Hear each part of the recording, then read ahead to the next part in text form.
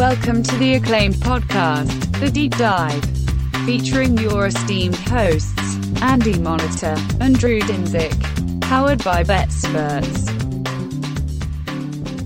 Welcome to The Deep Dive. Nice little exhale in the world of sports today. A couple days until our final contracts. Is that the exhale? I didn't. No, I didn't really think about that. But I didn't think we'd see anything on Jacobs, but there was a little part of me that believed the Giants might have done something silly and paid. Which is funny because, like, I don't know how do you rank your running back? Can we start with that before we get to the Wimbledon talk? Sure. Like, if you had your top three, because I think my top three are the two I just listed and the fella in Cleveland. Mm-hmm. Like, that's it. So 2 out of the 3 top running backs in the league just got told to pound sand. Yeah. Show up they're technically not even on the team because neither have signed their tag. Mm-hmm. So that's why they won't be fined if they don't show up to camp. Yeah. They will lose game checks, obviously, if they don't show up to games. But a lot of that's up in the air, and that's the new NFL, boy. It's a trick question, Andy, because my ranking of running backs doesn't matter. It's a 64-way tie for last. Actually, we're going to talk about my favorite running back in the NFL today, Mr. Justin Fields. That guy's electric with the ball in his hands. That's a little bit of a he's the best running quarterback in the NFL. It's tongue in cheek, but at the same time, that guy had the amount of 40, 50, 60-yard runs he had as a quarterback was something. Yeah. He's currently athlete number 1 with ball in his hands, only because I assume Lamar Jackson him and Taysom. Going to. Okay. It's not crazy. Taysom's kind of fun with the ball, but go ahead. But yeah, anyway. Another running back that's undercompensated though, but Justin Fields. He's not making much money this year. All right. I want to talk a little bit about Wimbledon. That's the big exhale. Like the last couple of weeks there's been a lot going on, particularly because I've been so engaged with Wimbledon, and the roller coaster of emotion that was the women's tournament was incredible. The ultimate final was an absolute bust. That was one of the hardest matches to watch in a long time, largely because Ons melted down, and it was not entirely unexpected, although I certainly felt like she had solved a lot of the mental demons on the run up. But no, when you're that close to the brass ring and she pretty clearly had somewhat of an issue playing a favorite, the favorite status was not something that she wore well. Because as a dog to Kvitova, she was unbelievably good. As a dog and a set down to Rybakina, she was incredible. Better, much like the best. She was good. She was very good. But I will put some of that on Rybakina. Like, she owed the world a melt because she was handed one in the previous round. That's fair. At the same time, I hate saying that because she played. Really You're talking about versus Sabalenka. Yeah. Excuse me. Yeah. No, I hate to take anything away from her. She played very well. The Rybakina match, I'll give her. Yeah, Ons played the best tennis on grass of any woman this whole season in the second and third sets of the Rybakina match. We saw flashes of it again in the comeback against Sabalenka. We saw it in the briefest of moments against Vondrousova, but Vondrousova really had the right approach, which was, I'm going to come in here and not make a mistake and let's see what happens. And what happened was a nuclear meltdown on the other side of the court, and it was really, really rough. That said, I look forward to kind of a future where Ons is going to be back in this spot again, because she had a so much tougher path this year and got there. And these last 2 years, the entire story has been about her, her pursuit of this championship, and I will not in any way, shape, or form expect on anything other than another try at a D.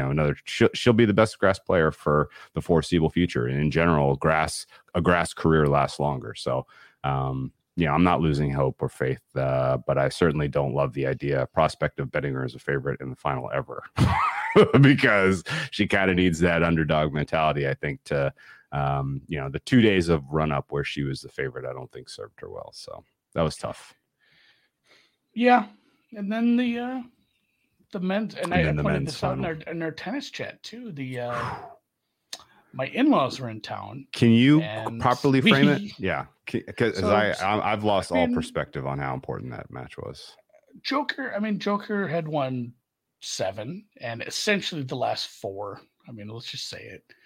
Only 3 men who are playing have won like the last 18 of these. It's nuts. Yeah. And essentially, you had a clay specialist, not a clay specialist, because he's an extraordinary talent, but he'll always be the best on clay. Like out of the surfaces, I'm assuming, unless something very drastic changes. But the way he looked during the tournament, Mr. Alcaraz, it's like, oh, this just is going to translate very nicely, and you're going to play, at the highest levels on all surfaces apparently. And then it still felt like, well, it's still Joker on grass in a final on center court. Mm-hmm. And I don't care. And the first set felt that way. It's like, oh man. It's like, I wanted somewhat of a battle, but man, and everyone, a couple of people in the chat said, it did feel like a passing of the torch. I didn't get to watch the first set. I had in-laws in town and I had to make some brunch, and then I sat down and I didn't care if they wanted to hang out with me or not in that room. I was going to watch tennis. The second set was excellent. Yeah. And so then extremely high quality. Yeah. I sat down for the beginning of the second set, and then it's funny. Everybody joined me, and like my mother-in-law was, you couldn't take your eyes off it. The shot making from Alcaraz. She was talking about like McEnroe and Connors and stuff. She hadn't watched tennis in a while. But I mean, and they watched a bunch of that with me. It was enjoyable. Everybody the kids got sucked into it. Who are we cheering for? Well, my kids always just cheer for whoever has the lead. So they became Alcaraz fans because they joined it like 2-1. But no, it was fun. And then what the worst part about it was, my daughter had a softball tournament. We had to leave at 4:03. Oh, so my wife, in the 5th, my wife assumed she was like, I was driving. I'm like, I will probably going to be in the passenger seat on my phone. So I'm sitting there, and then my daughter wanted to watch it too. She's peeking over the seat, watching the last few games on the phone. But yeah, amazing. It was just some of the shot.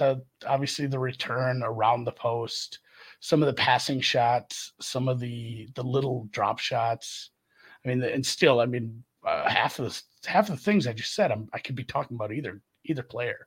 Yeah, well, I mean, some of the touch, Djokovic couldn't find a winner to save his life. Yeah, he played some amazing tennis, but he could not hit through Alcaraz. No way.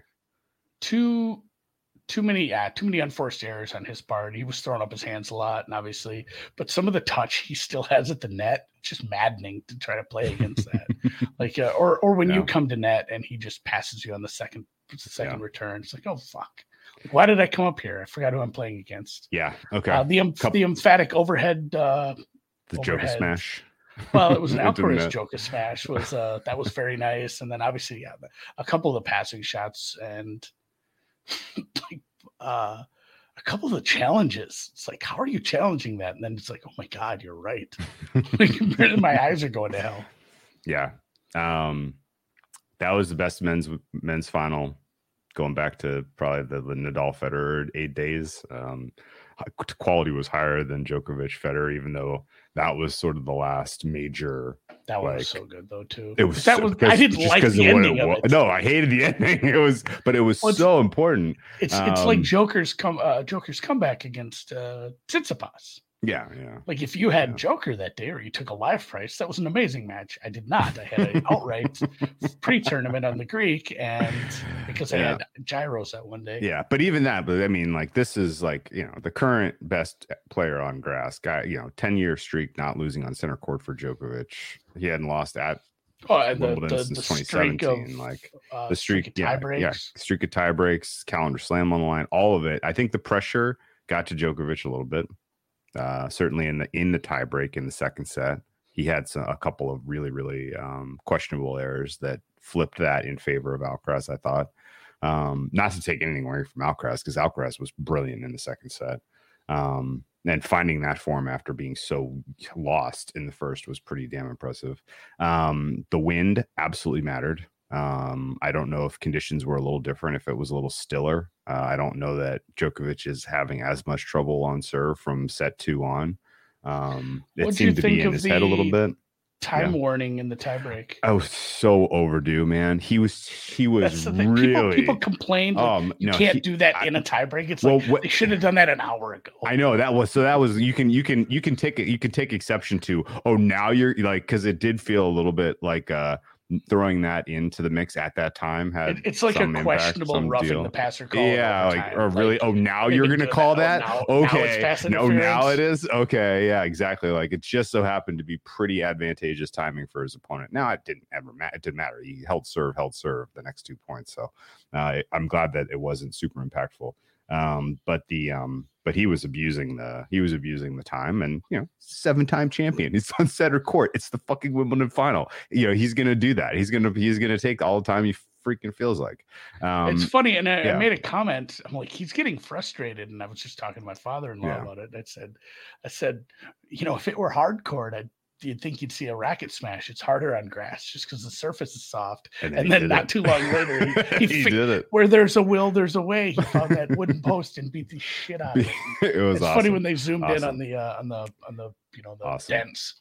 Yeah, it was an incredible match, incredibly important match. Where in this transitioning time, I do not think this is one-way traffic now for Alcaraz. U.S. Open is going to be extremely competitive between those two if they even get to the final.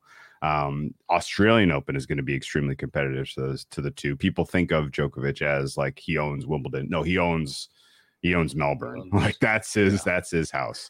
When they let him in. When they let him in, yeah, of course. It's the next year. First of all, the run-up to the U.S. Open is going to be amazing, and the next year of men's tennis is watching these two duke it out at the highest level and trying to find small indicators to steer you in the right direction in every one of their matchups is going to be unbelievably fun.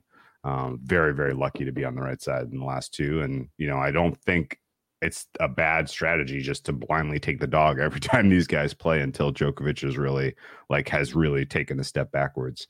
Also excited for Alcaraz French Open versus Nadal. Man, that's going to be unbelievable. Yeah, I do hope he's healthy next year. Oh my God. Nadal is certainly going to point to trying to get one more French Open. The bow I'd want to put on this too was the training team for Alcaraz, realizing hey, we can't have this cramping shit. Yeah, right, sure.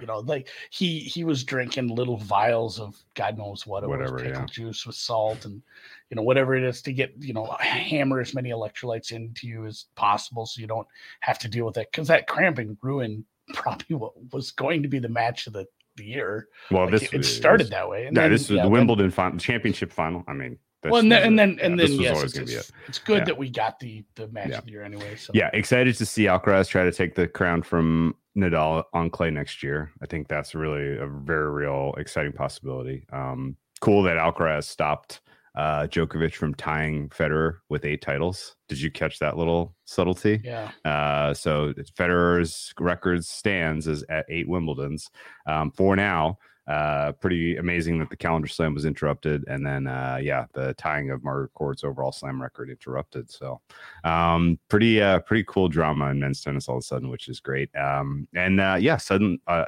got to do some tennis content for the first time in a while, which was cool. Our friends at Sports Trade had me on for a couple of shows where we watched Ons and watched Alcaraz and traded.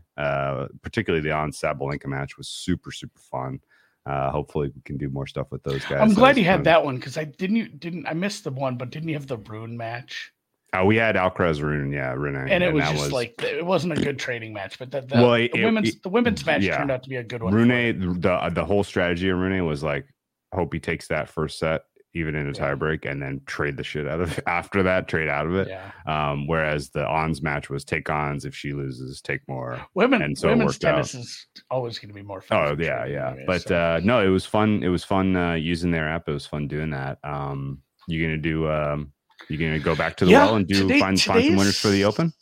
Today's Bears and Packers podcast is brought to you by Sports Trade, our friend New Jersey and Colorado. If you want to trade, as Drew has been, and I will be on some golf this week at the Open, you can check out a link with a special offer for you in the show notes and in the YouTube I don't know, description box where the words are. There'll be some links in there.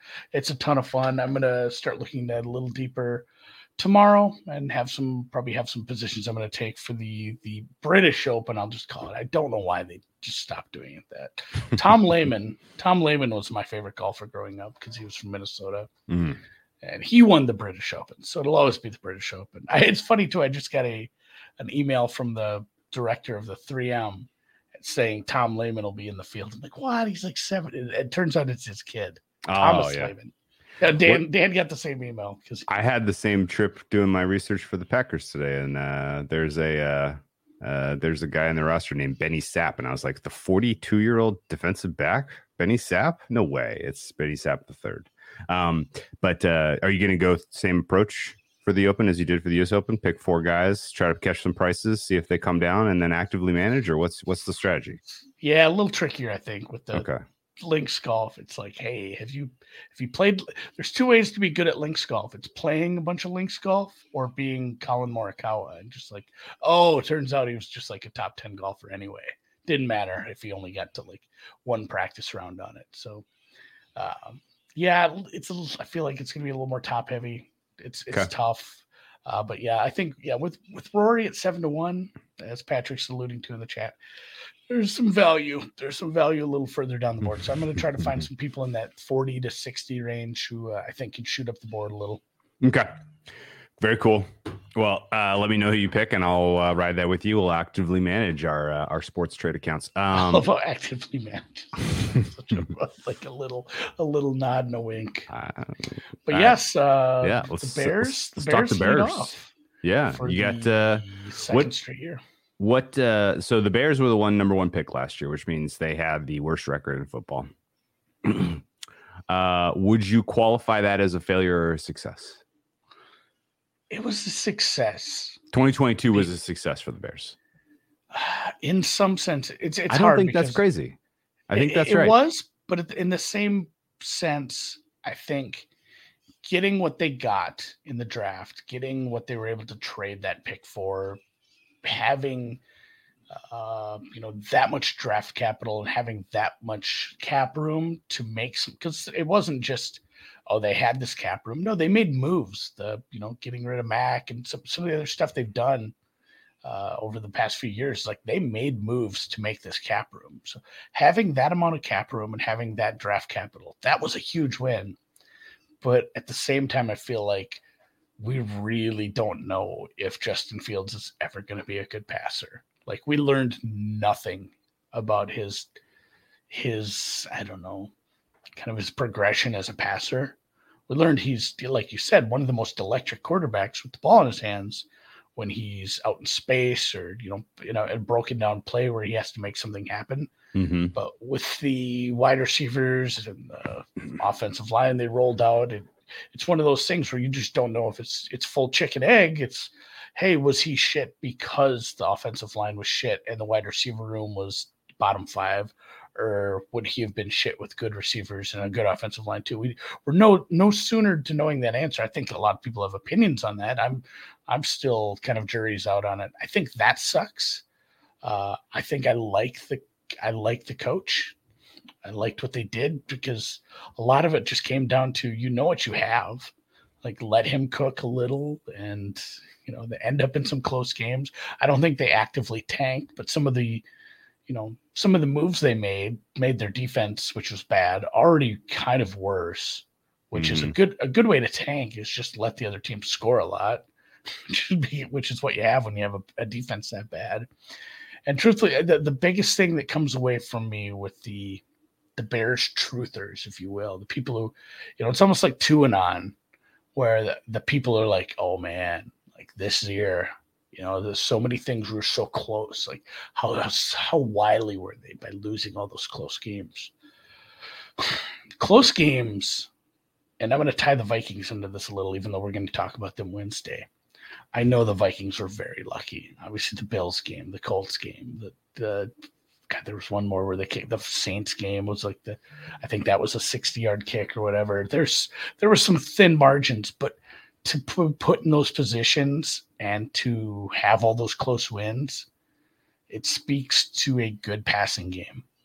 Like if you're in a game late and it's close and you have a shitty passing game and you need to score quickly and the entire stadium knows you're not going to be good at throwing the ball and moving quickly in that kind of offense, and they can kind of tune in on, we'll just keep him contained. Yeah, it's going to lose you a lot of close games. It's similar to the, hey, if you can't stop the run, you're going to not get the ball back. If you can run the ball, you're going to be able to protect leads pretty well.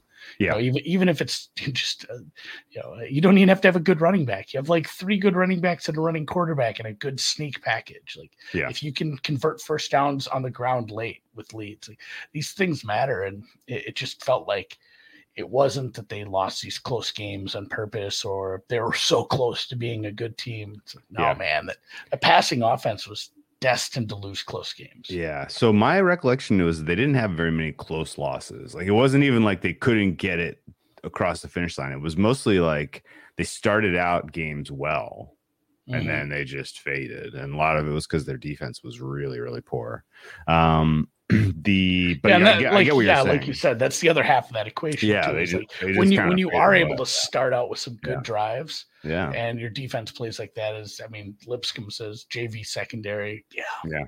So going into 2022, if you were to step back and say, what are the Bears? They were pretty clearly they were tied, at least for me, with the Texans as the worst roster in the NFL. They had weaknesses everywhere. They had a couple of players that were good, that were only really valuable as assets in trades, like Khalil Mack, sending him to the Chargers, getting something. I forget what the other guy the other pass rusher, Robert Quinn. They had a couple of guys who were long in the tooth on the defensive side of the ball that they needed to get out of the building and try to get some assets for. Because last year they had no draft capital, at the end of the Ryan Pace era, they traded away a ton in a last-ditch effort to put together winning football. And so Poles took over with virtually no draft capital and no talent on that roster. And Justin Fields was a huge question mark. And the best thing that they possibly could have hoped for heading into 2022 was, boy, I hope we see some flashes from Fields that says he is a project worth building around, while at the same time losing a shit ton of games. And that's kind of the best outcome they could have hoped for, and exactly what they got last year, right? I agree with what you said about the coaching staff. They showed some signs of life in the right areas. I agree with what you said about, Fields. And, he's pretty clearly an elite athlete. Anytime you can put the ball in the hands of the best player on the field, the most athletic player on the field, every single snap, like magic's going to happen from time to time. And they came into this draft cycle with the number 1 overall pick and made a good deal with the Carolina Panthers, where they brought another, not just draft capital for the future back, but a guy that can help you immediately answer some questions about Justin Fields and DJ Moore. That was pretty smart. I won't say they picked the Panthers' pocket, but they got every single penny for that dollar in that trade, and maybe even more. Like they may have gotten $1.10, $1.20 for what that trade, what that first pick was worth. And they didn't move so far down in the first round that they're not going to get a guy who can, potentially make an impact in the short term for them. Now, most of their investments this offseason, I am scratching my head about. And we'll get to off-season grades in just a bit. But I wanted to kind of focus on a couple of things from the 2022 Bears season before we move on. And we're going to try to keep these 2022 recaps a little bit tighter. But Bears were miserable against the spread. There was just so many funny ones to talk about with the There Raiders. were some funny ones. We talked about the Raiders so much. But the Bears season, the 2022 recap is the defense sucked and it got worse. After ruining my Survivor leagues. Yes, I was going to bring that up first. In a mud bowl. The mud bowl was something. Bears were 5-11 against the spread. They were miserable, or 5-11-1, I guess. One push against Houston Texans in a win. The win week 1 in the pouring rain over Trey Lance and the Niners was the Survivor buster that everyone was hoping for, who were playing in the high stakes leagues, I guess, but it took a lot of people out because they were pretty significant dogs in that game. They're 2-1 after beating the Texans and losing to the Packers. They were 3-4 through week 7. Their week 3 win as 8.5-point dogs to the New England Patriots was memorable for the Bailey Zappi game, right? That was the one where they pulled Mac Jones after a quarter and a half, 2 quarters in prime time, and they put in Zappi, and Zappi stuck. It was not good. And the Bears won, going away 33-14. And that kind of at that point in the season, as a 3-4 team, and what you were seeing from Fields in terms of progression was probably enough to tell you, like, okay, like we've answered some questions. Now let's lose. And boy, did they lose. They lost from week 8 out. They only covered twice, once against Miami by a point, and once against Philly by 3 points. It was an ugly, ugly time to be a Bears backer down the stretch. If you were betting on them, hopefully you are not. And yeah, after that win, the fewest points they allowed. Over. They were getting consistently lined in the low 40s. Yeah, was Philly out of all the teams. Yeah, because they gave up 49, 35, 31, 27, 31, 28, 35, 41, and 29. Mm-hmm. And the lowest was 20-25 loss to the Eagles after their bye week. But yeah, there was a bunch of games where their defense just looked, lost. And again, it was good. This was a good thing. You want, hey, let's make some strides with this offense. Let's see what we get of this kid. And we know the defense is very much lacking bodies at this point.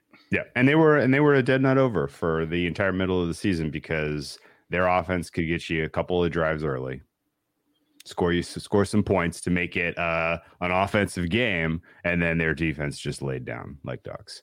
It was a team that it was a rock solid bet to the over as they were consistently opening these markets in the low 40s, high 30s.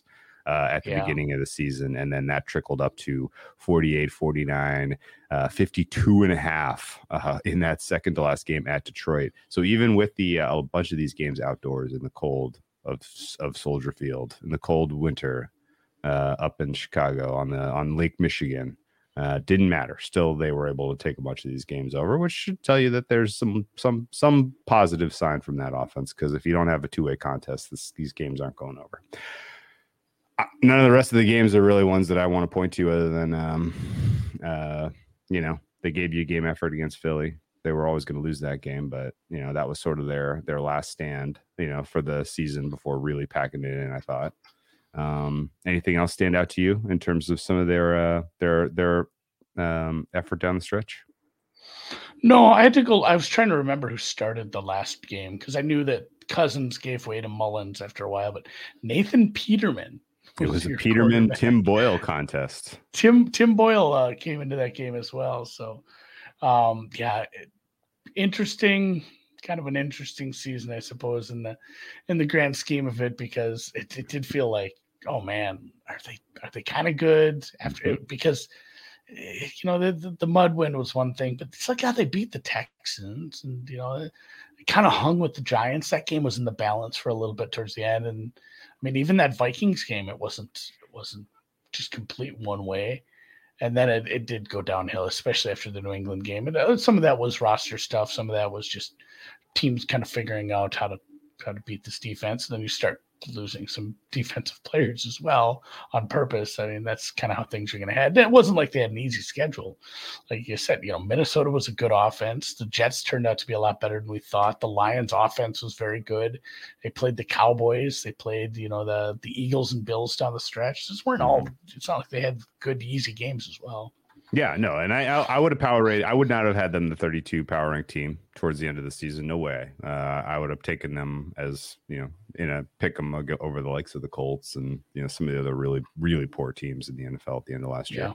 But they get the number 1 pick, and Poles does a very, very decent job of shopping that pick in a way that I thought was like, I was critical, I guess, a bit.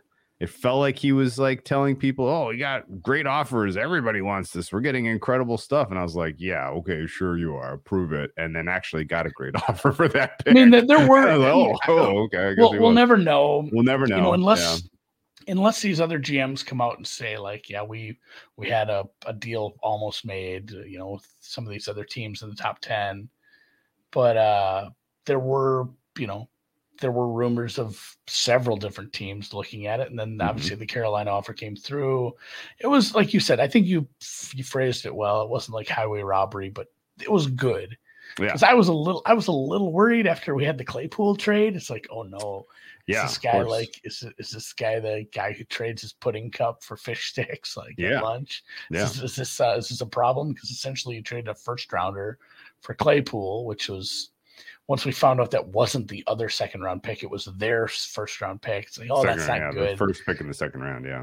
Yeah, it's like indefensible. It ended up being the 32nd pick with Miami doing what they did.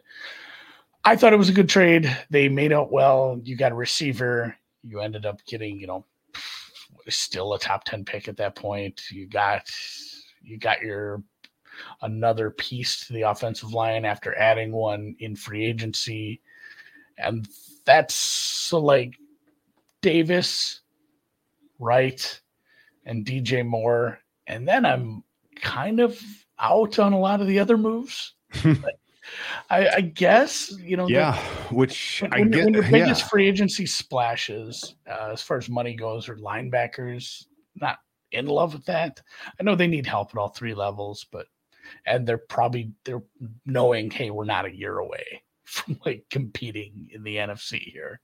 Maybe it was just like, hey, let's get what we can get. These guys are in the market right now, and we think these are valuable. It's like Patrick says, congrats on your linebacking core. That's not probably what wins games when the secondary played as poorly as it did, and they trotted out what they did for a pass rush at this point. So it's a little worrisome that this is going to be the pass rusher and secondary we're going to war with, but at the same time, I don't know, like it's that kind of league now. If you fix your offense, maybe it doesn't matter as much. Okay, so the Ryan Poles tenure is really, really confusing. Crazy mixed signals from this guy. He'll in 1 week do something that is like, yes, he sees things, he gets it, this is awesome, and then turn right around and do something that makes you say, uh-oh. And the signal is all over the place. It's not to say that he ultimately can't figure some things out, but it's pretty clear he prioritized in the moment of getting DJ Moore back, right? That kind of helps, I think, explain some of his thinking maybe on the Claypool thing, which is like, all right, this offense is so bad. We don't have nearly enough skill position players to really even give Fields a chance. We need some warm bodies out here. I'll overpay. We'll take a swing. He way overpaid, and that's something you can be critical on. But I get in general his thinking and the conceptual framework isn't crazy. Much better job getting a player like DJ Moore than a player like Chase Claypool for the price you got him for. And just in general, I think their path through the draft and like, okay, we need to build the trenches on the offensive line through some young players and to coach them up, and that's cool. But then the signing the linebackers is like, okay, well, this is you're putting these are like finishing touches moves, not like we need warm bodies who we can develop and try to get an average or above average defense at some point. Because as currently rostered, I guess actually let's just go through the moves real quick here. Yeah, this is funny too. Like that pick was Joey Porter Jr., the pick they ended up. A guy that would have been absolutely perfect for exactly what you needed. Like that, the hindsight regret on that. And the other point too is it's not as if there weren't free agent defensive backs out there. Sure. There were some decent pieces that moved around that they probably should have been a little more in on. Okay, couple thoughts. DJ Moore, bring him in as a wide receiver. Good player. It's not enough to really elevate your skill position group to one that I'm going to write home about, but it was a good move. TJ Edwards and Tremaine Edmonds, redundancy. Obviously, both play a linebacking position. Are those basically they're starting inside linebackers too? I think they are. They're going to start them at weak and middle. Okay, great. You got 2 off-ball linebackers. Yikes. Those guys are fine players. They're above replacement level, Better but hope they both lose 20 pounds and get faster. Really, really, really weird. Dante Foreman, no, doesn't move the needle for me. Robert Tonyan doesn't move the needle for me. And then everybody else that you brought in, including Chase Claypool, is replacement level ish. And just like I'm not sure I see the vision here in terms of. Remember that 1 week where he had 4 touchdowns like 3 years ago, though? Okay, yeah. Guys, they lost David Montgomery. Doesn't really move the needle for me. I think he's gonna be fine where he landed. Yeah, sure. Oh yeah, but not. They had the next man up is Herbert is gonna be fine. Letting offensive lineman Sam Mustipher go was a weird one. That kind of speaks to don't really know how to evaluate your own guys, because I thought he played well last year. I don't even know if I'm pronouncing his name right, but like my player level grade for him was, above replacement level. And I think he actually is a nice addition for Baltimore. Everybody else they let walk out the door was replacement level or worse. Yeah. Riley Reef is old. I think I'll double check this. He ended up somewhere in the AFC East. And then, a lot of it wasn't, like the Roquan thing. That's you don't rebuild by paying him, I guess. That was the correct move. Like, I don't want to say I don't care if Roquan left. Yeah, Roquan's a very good player, but given the contract status and where they were in their rebuild, like that's the correct move in that sense. So yeah, and then I hate to give it a low grade because they fell into the first pick and they.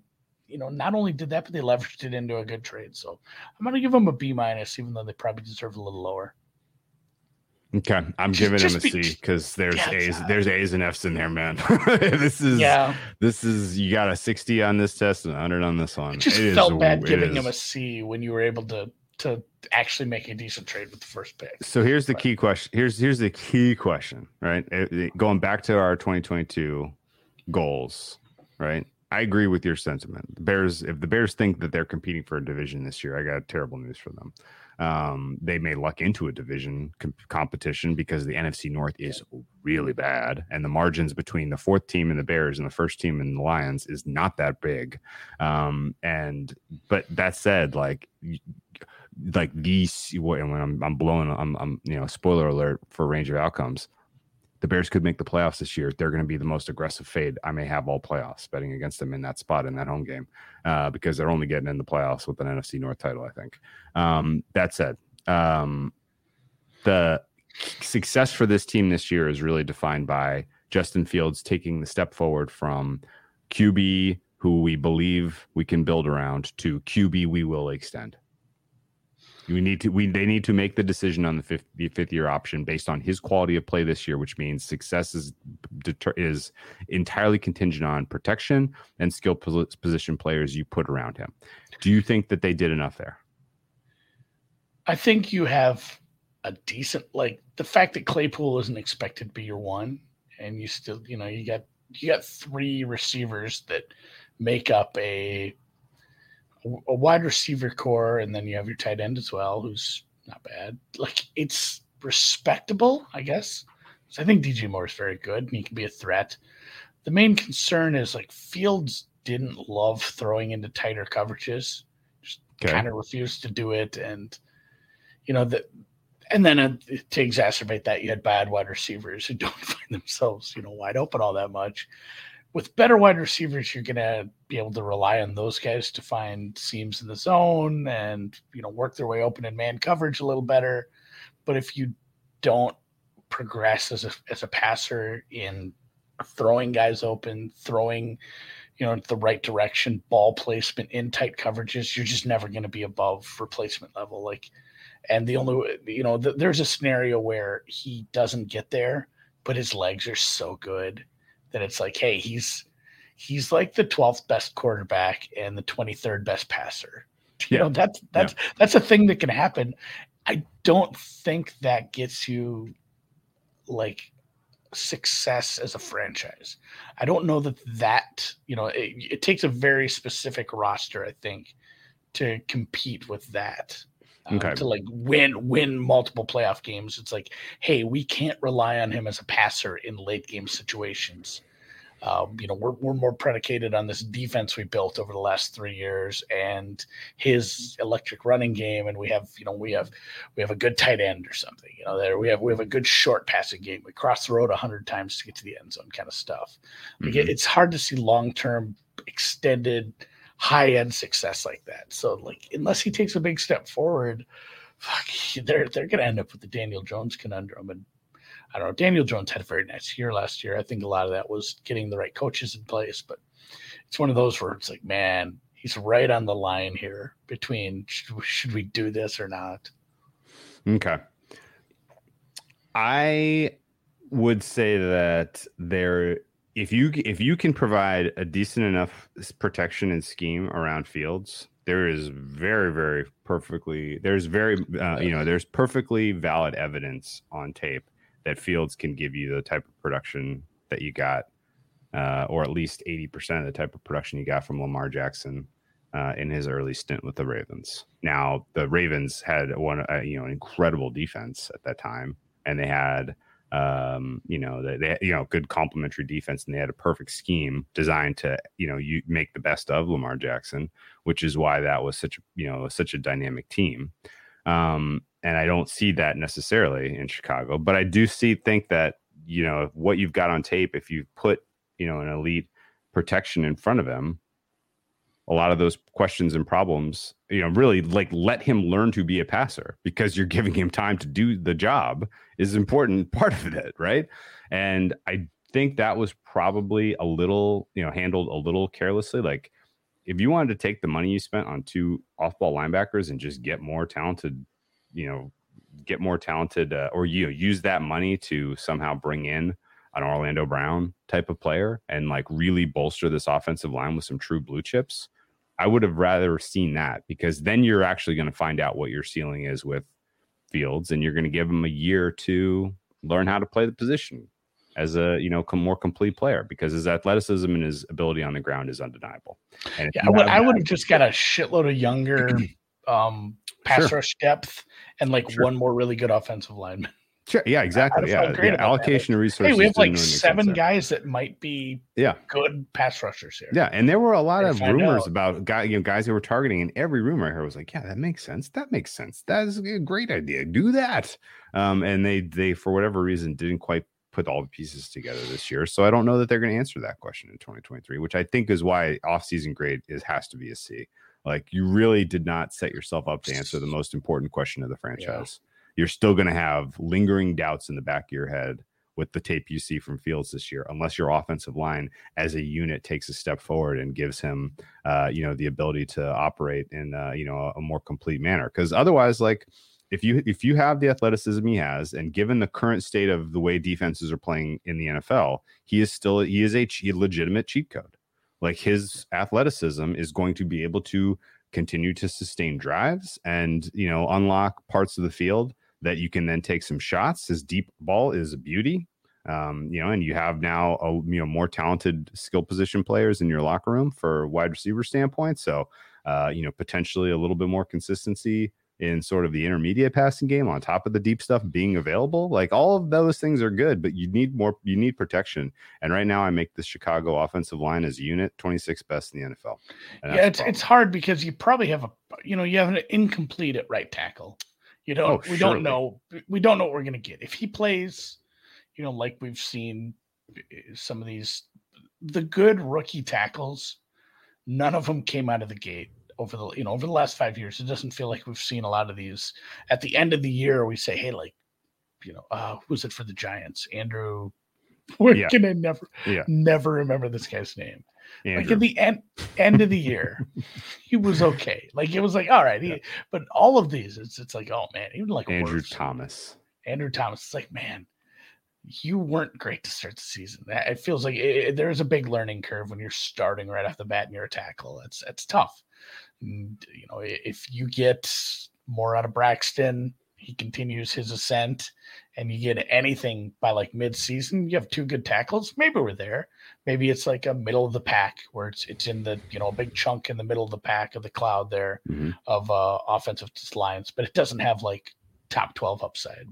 No, yet. and you got to add pieces. Yeah, honestly, the more important thing even than your tackle spot, because like if Fields is flushed, like advantage Bears.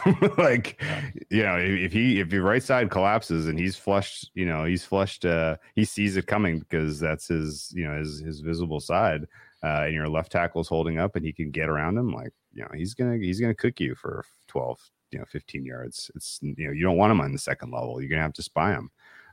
But the interior offensive line is really where I have huge questions, because if you just if you'd gotten a couple of viable guards or guys that didn't need help, I don't know. He's been around for feels like forever. He was only drafted in 2016, so not that only long. 31. Maybe it's his name. I don't even. His hair's white. I mean, like seriously, like that guy. He's replacement level at the center position. Your 2 guards are both below. Tevin Jenkins is not really developing as a viable left guard, in my opinion. Nate Davis doesn't move the needle for me at right guard.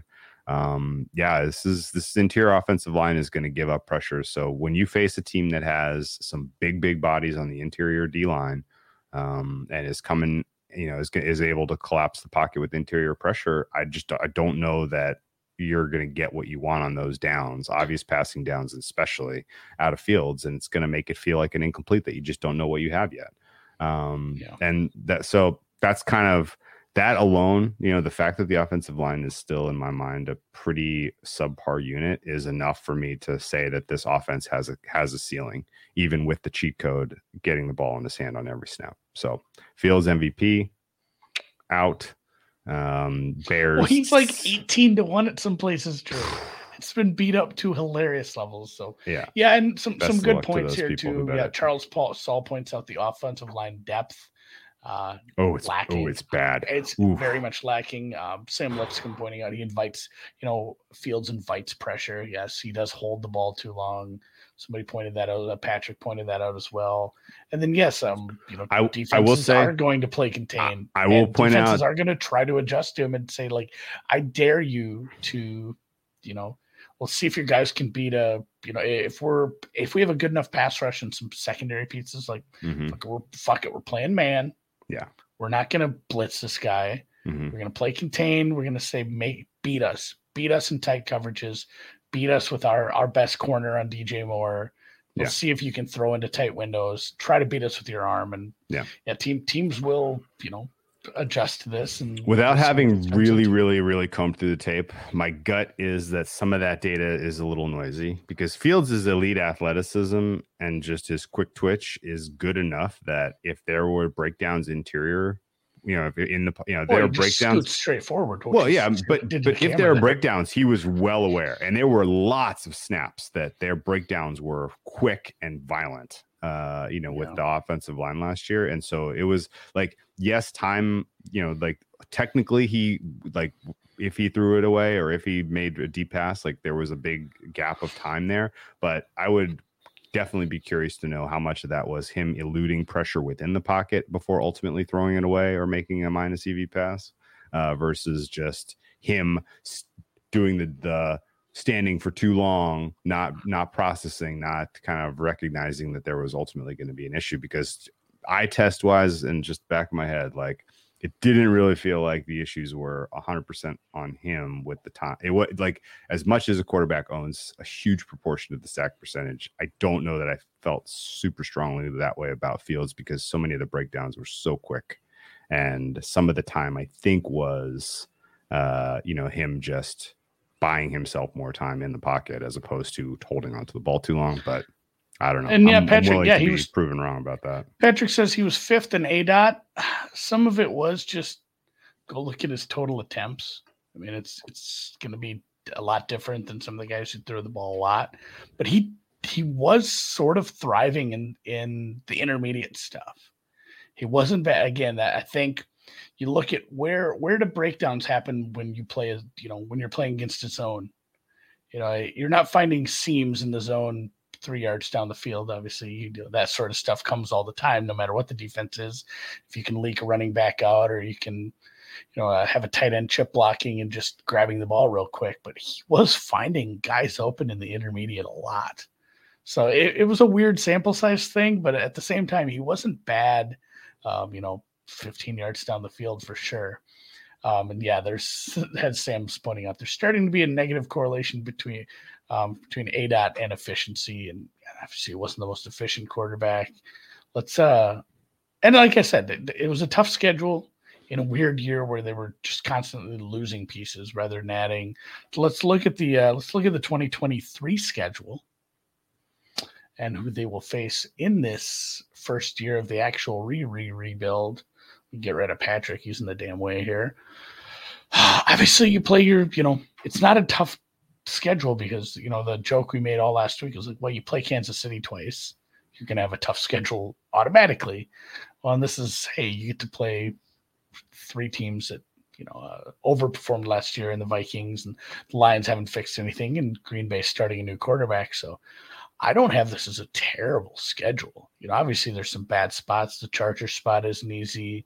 The Detroit, Minnesota back-to-back before the bye kind of stinks, even though we just said the division's not that tough. But I mean, really it's just, hey, take your lumps. You go to Tampa Bay and then you come back home, fly out to Kansas City to get the shit kicked out of you. And then, you have a stretch of coin flips. And I think that's where I'm going to do a lot of my judgment is coin flips against good to above average defenses.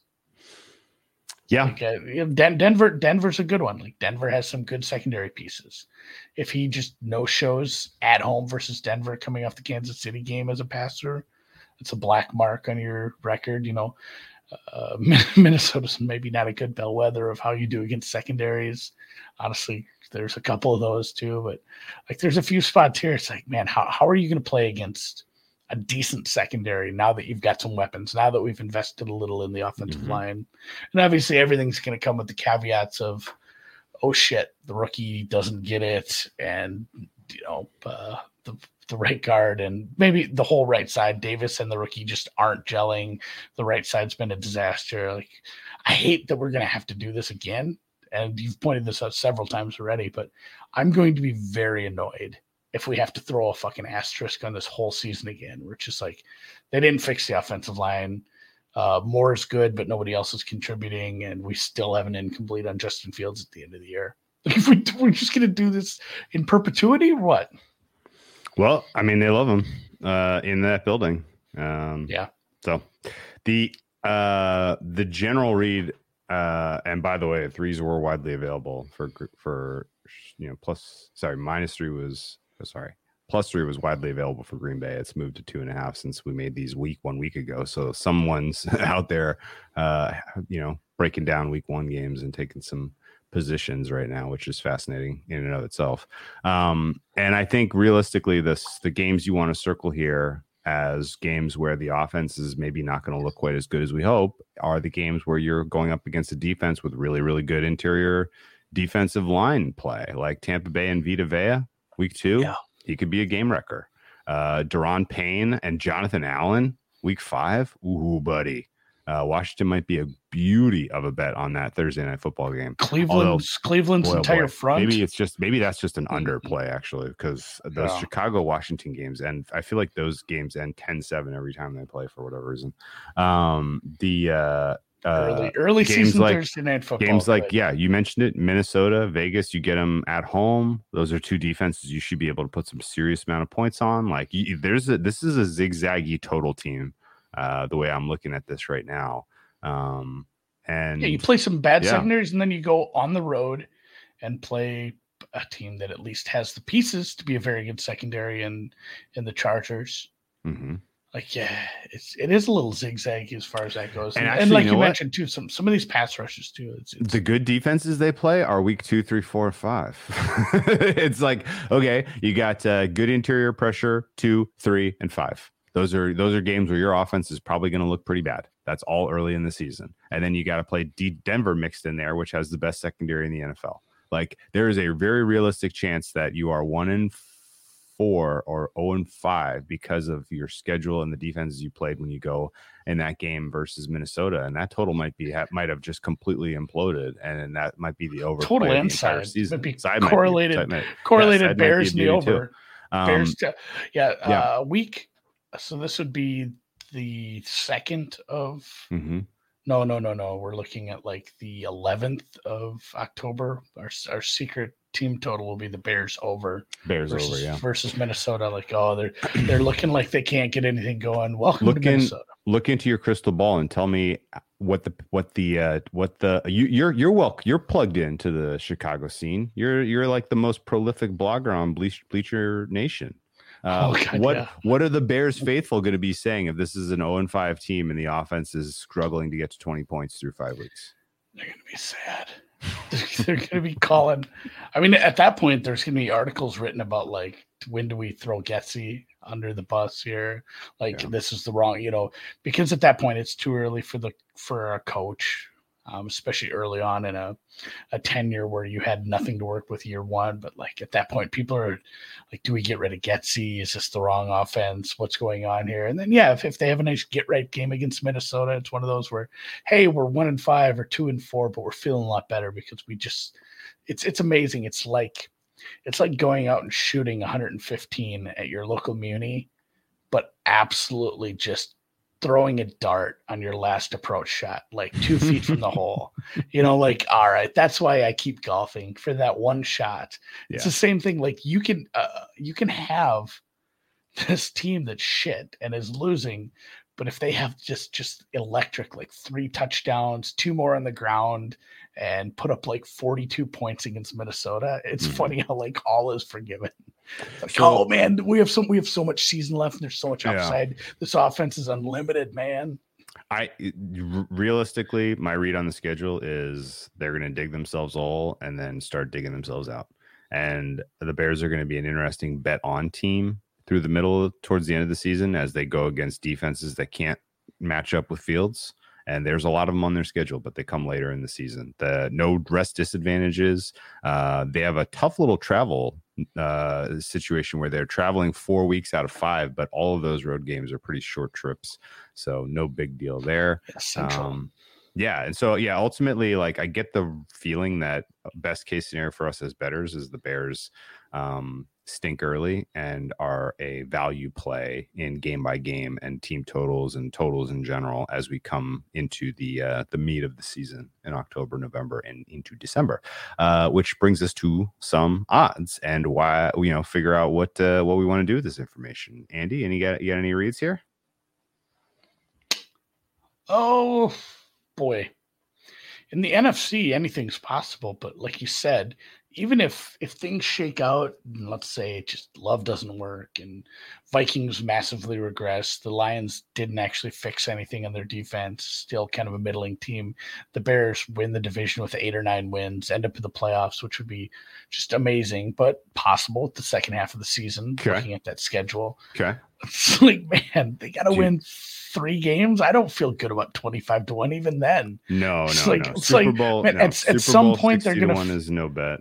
At some point, they're going to have to play the fucking Eagles or, the Niners or whatever. There's going to be a good team, and it's going to go real poorly with a young quarterback and inexperienced head coach. Like, I don't need any of that. They're not a team I want to be looking at long term. But it's not quite long enough for the North for me, although people have made some cases for this. Make playoffs number isn't big enough. I wrote about it a few weeks back. And I said, I'm going to just place a future bet on every team. And the only thing that really stuck out is like, what if, the long tail happens here? And it doesn't even have to be that long because look, their win total 7.5. And that's a big adjustment from last year, obviously. But I mean, teams just don't win 3 games year after year unless you're Cleveland in the past 10 years there where they had that real rough stretch. So, even though their win total is set essentially where we think a lot of times they win 8 games, if they win 8-9 games, still miss the playoffs, like 9 games is 6 games better than last year. That's enough. Like that's essentially what you had from all the teams that had coaches in the coach of the year race. Like making the playoffs, I think would solidify. Obviously, winning the division by accident would maybe solidify this a lot. But when you have a 3-win season, you're just sitting in this catbird seat for Coach of the Year. And there was a 14-1 on Eberflus. Like it's just, what is the bet if the Bears play really, really well? Like we just said, I don't think they have the chutzpah to. Did somebody even say that? Did someone incept me into saying that by putting it in the chat? Chutzpah. The chutzpah. I don't think they have what it takes to win 3 or 4 playoff games. Obviously, No. So like, what is the bet other than a win total over, an alt win total over? It's like if I want a little bit of a bigger number, like Eberflus to win Coach of the Year, if he gets 9 wins and maybe is wild card or talks of being a wild card the last few weeks. Like I didn't hate that. Otherwise, everything on the board here I kind of despise. I got to tell you, if the situation works itself out that the Bears win the NFC North, there will be a stink on that division to where people are unwilling to give Eberflus as much credit as needed to get the award. Right? Yeah, I think 9 and 8.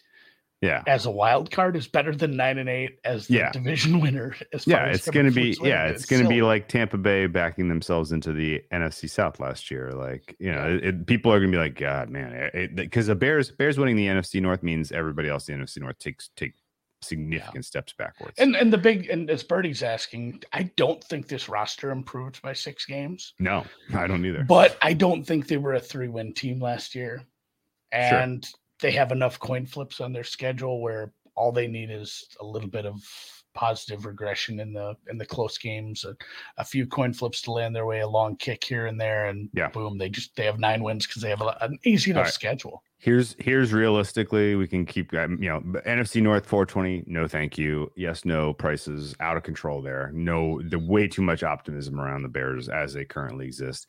Honestly, Bears loss week 1 against the Packers to me tells me 4-1 versus 0-5 to start. Like that's really what we're looking at here. I think. Somebody brought this up the other day, Drew, on Wednesday. The in-season win totals. Sure. If they start 0-5 and they offer me a win total of like 4.5, 5.5. Sure. That might be something to look at. Hold on to your butts because I will be bringing up the Chicago Bears price to win the NFC North when we do our Week 6 preview pod. Our Week 6 preview pod of Bears versus hosting the Minnesota Vikings. I will be asking you, do you think Bears 20-1 to win this NFC North is a bet? Yes. Is it a bet? That is absolutely where we are going here. And similarly, anything you want to bet positively about the Bears, like in the awards market, the only thing that stands out is Justin Fields Offensive Player of the Year. I think you can be patient on that because I specifically think these defenses he has to go through the first 5 weeks are built well enough to make him have a tough time that, And maybe that's the case for everything we've posited. If we've said a win total over, an alt win total over, Offensive Player of the Year, Coach of the Year, even Coach of the Year is a market that's up every week. I said 14-1.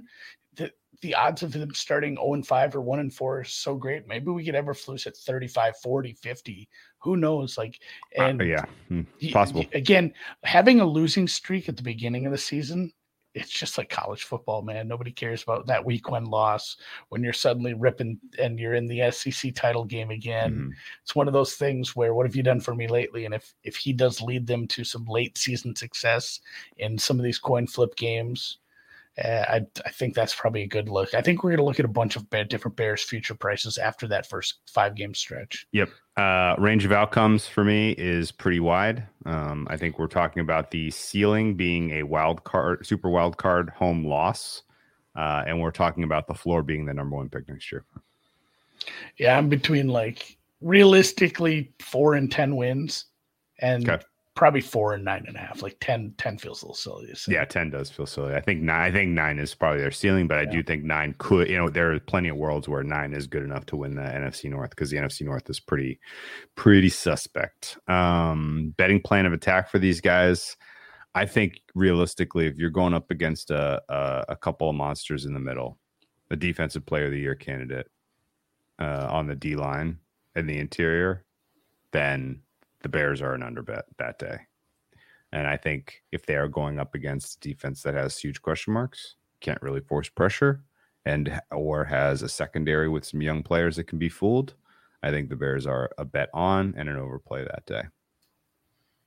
And I don't really get a feel one way or the other of there being a halftime bet, which is tough because they're on prime time 4 times. And we're going to have to make some tough questions about, what this coaching staff has in their back pocket for adjustments. Because right now that is a huge incomplete.